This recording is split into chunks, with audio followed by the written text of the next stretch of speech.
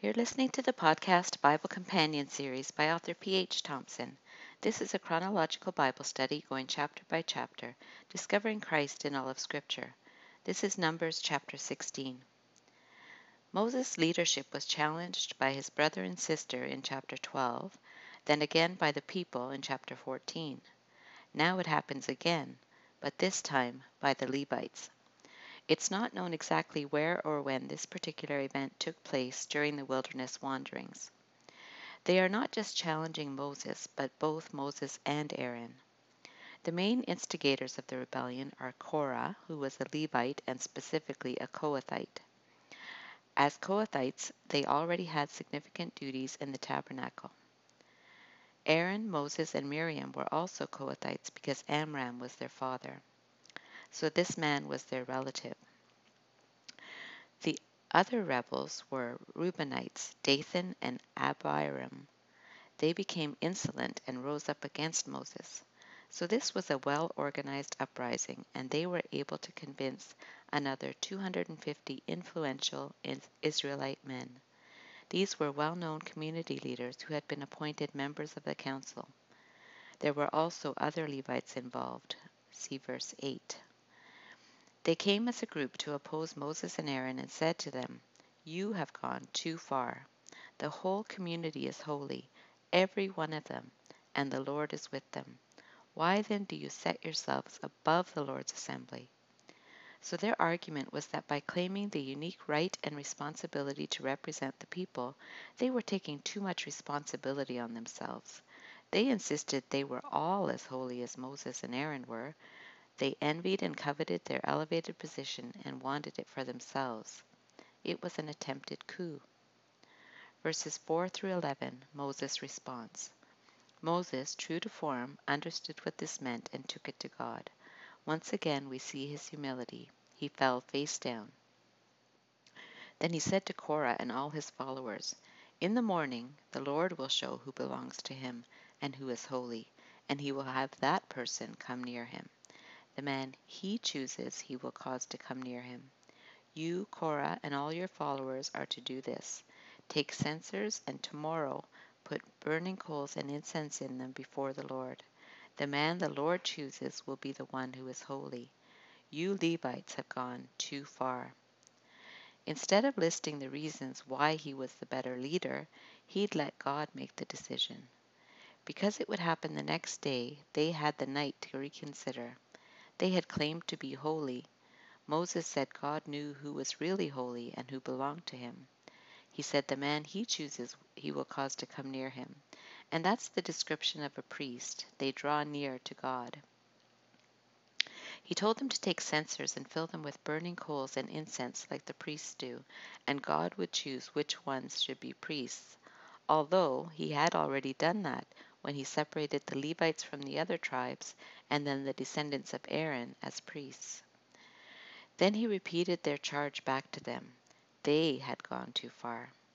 Then he says, "Now listen, you Levites, isn't it enough for you that the Lord of Israel has separated you from the rest of the Israelite community and brought you near himself to do the work at the Lord's tabernacle and to stand before the community and minister to them?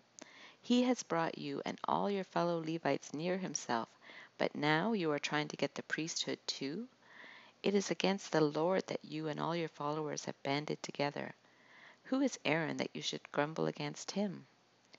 He asked if their great privileges and responsibilities weren't enough for them. Apparently they weren't. They wanted the priesthood too. They undervalued the privileges they already had. They coveted power and prestige. Moses told them he understood that the real rebellion wasn't against his leadership, but God's. Did they really want to make God their enemy? And then he asked why they had targeted Aaron and what had he done that they should grumble against him. They had done this before in Exodus 16:7. Verses 12 to 14, refusal. Moses summoned the other rebels, Dathan and Abiram, but they refused. "We will not come. Isn't it enough that you have brought us up out of the land flowing with milk and honey to kill us in the wilderness? And now you also want to lord it over us? Moreover, you haven't brought us into a land flowing with milk and honey, or given us an inheritance of fields and vineyards. Do you want to treat these men like slaves? No, we will not come." Listen to their argument. They said Moses brought them out of Egypt, not God, and they were referring to Egypt, the land of their slavery, as a land flowing with milk and honey. They accused Moses of killing them in the wilderness, even though it was God who said he'd do that, after they wished they died in the wilderness. Moreover, they said Moses had failed in his mission to bring them into the promised land with an inheritance of fields and vineyards, and they felt as if Moses was treating them as his personal slaves. It's so easy to misrepresent the motives of another person. God had chosen Moses when even he did not want to be a leader and made excuses. See Exodus chapters 3 and 4. But Moses was not seeking to exalt himself or Aaron. God was. Verse 15, Moses' imprecatory prayer. We've seen Moses step in between an angry God and a rebellious people many times, interceding on their behalf and successfully turning away God's wrath. But now he prays against these people. This is called an imprecatory prayer, one that invokes God to bring judgment, curses, or calamity on his enemies. There are about 20 imprecatory psalms as well. Moses became very angry at their rebellion and their accusations. So he says to the Lord, "Do not accept their offering. I have not taken so much as a donkey from them, nor have I wronged any of them." He claims his innocence, not before the men, but before God, who knows the true situation. He was a true servant leader. Verses 16 through 17. Get ready. Moses again tells Korah what they are to do. All 250 of them are to take his censer and put incense in it. Aaron will do the same. Verses 18 through 22. God appears, Moses intercedes. So they did as commanded and stood with Moses and Aaron at the entrance to the tent of meeting. When Korah had gathered all his followers in opposition to them at the entrance to the tent of meeting, the glory of the Lord appeared to the entire assembly. The Lord said to Moses and Aaron, "Separate yourselves from this assembly, so I can put an end to them at once." God knew their true motives and had already judged them. He told Moses and Aaron to step aside so they wouldn't be included in their punishment. For the second time, Moses and Aaron fell face down and cried out to God, "O God, the God who gives breath to all living things, will you be angry with the entire assembly when only one man sins?" In spite of his earlier prayer against them, Moses now intercedes because he fears that everyone in the congregation will bear the punishment because a few people rebelled. He appealed to the God who knows all things to judge only those who sinned. Verses 23 to 35, the supernatural punishment. In response to this appeal, God answers, "Say to the assembly, move away from the tents of Korah, Dathan, and Abiram." Moses got up and went to Dathan and Abiram, and the elders of Israel followed him. He warned the assembly, "Move back from the tents of these wicked men. Do not touch anything belonging to them, or you will be swept away because of all their sins." So they moved away from the tents of Korah, Dathan, and Abiram. Dathan and Abiram had come out and were standing with their wives, children, and little ones at the entrances to their tents. Then Moses said, "This is how you will know that the Lord has sent me to do all these things, and that it was not my idea. If these men die a natural death and suffer the fate of all mankind, then the Lord has not sent me. But if the Lord brings about something totally new, and the earth opens its mouth and swallows them, and everything that belongs to them, and they go down alive into the realm of the dead, then you will know that these men have treated the Lord with contempt." The test of Moses' leadership and credibility would be proven if this very unique judgment took place as he said. False prophets need not be feared, since what they said would not happen. Deuteronomy 18:22. If a unique supernatural event did not occur as he said, they could charge him with being an impostor. He said God would be the one to make the decision, and he did. The response was immediate. As soon as he finished saying all this, the ground under them split apart, and the earth opened its mouth and swallowed them and their households, and all those associated with Korah, together with their possessions. They went down alive into the realm of the dead with everything they owned. The earth closed over them, and they perished and were gone from the community. In spite of how this appears, Numbers 26:10-11 clarifies who were the recipients of the judgment. It says, "The earth opened its mouth and swallowed them, along with Korah, whose followers died when the fire devoured the 250 men, and they served as a warning sign. The line of Korah, however, did not die out." So their children were not killed.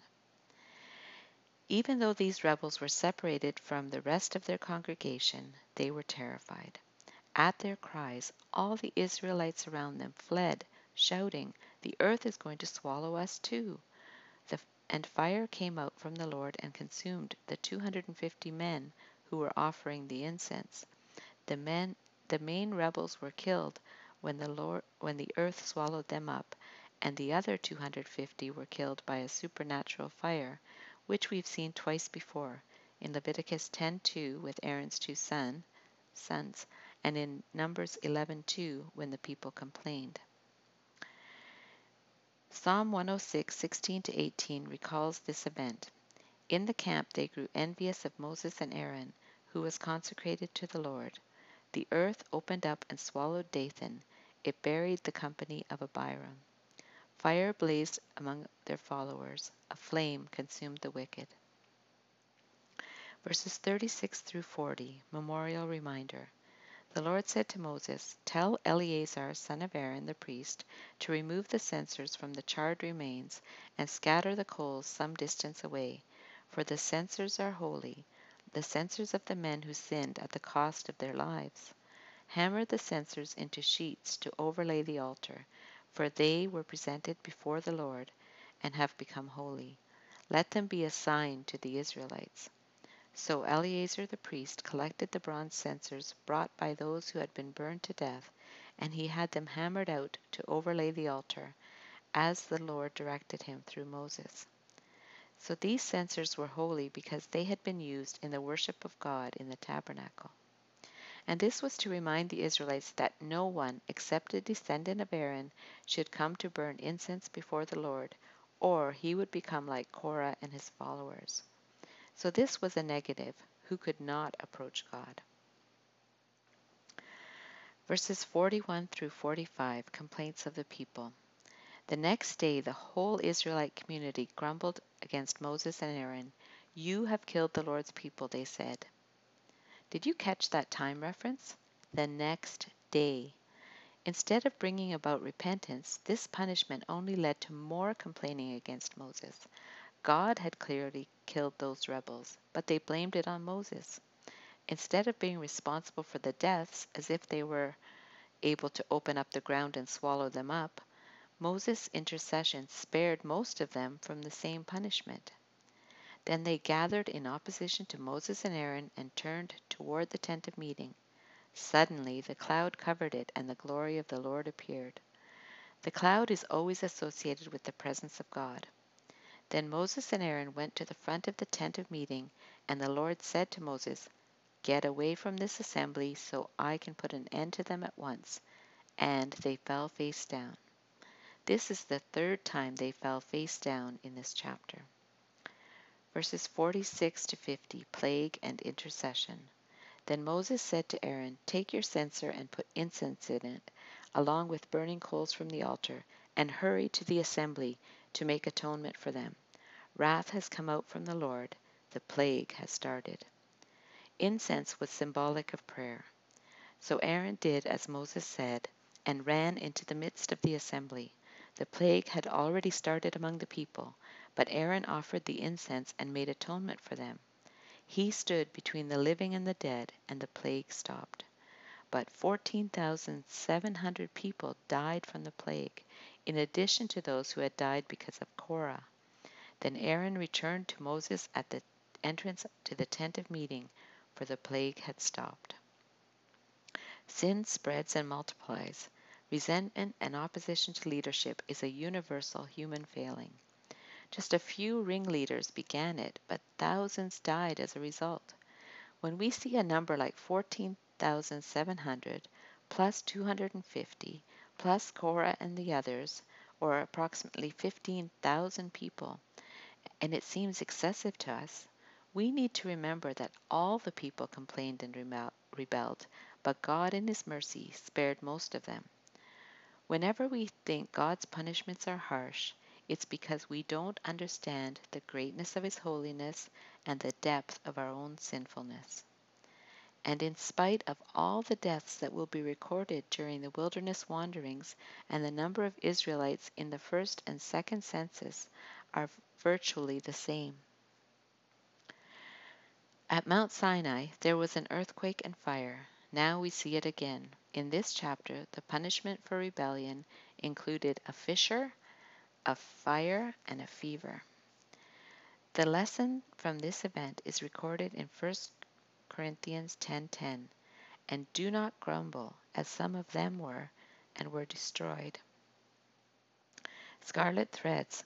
So what scarlet threads, or hints of Jesus Christ or application to the gospel, do we find in this chapter? The people rebelled against Moses and Aaron's leadership, which was appointed by God. We are rebels to Jesus' lordship over our lives and those He has placed in authority over us, so His wrath against us is just. Even though Moses could have gloated when God vindicated him, he instead interceded for the rebels. Jesus made atonement for our sins and forgave us even when we were His enemies. Because Aaron stood as mediator between the living and the dead, the plague stopped. His priesthood typified Christ's. Jesus is our mediator, saving us from the second death. He is the only one anointed and qualified to save us. The concept of the wrath of God is maligned. Most would rather speak of His love, but without it, His mercy is not seen as it should be. We are all objects of wrath by nature, and were it not for His mercy, we would have no hope. After the earth swallowed up the rebels, everyone else feared for their lives. But it is not the manner of our death that we should fear, but God, who after He has killed, is able to cast into hell. You've been listening to the Bible Companion series by author P.H. Thompson. If you enjoyed this podcast, please subscribe and comment. Continue listening for Numbers chapter 17. May God bless the study of His Word.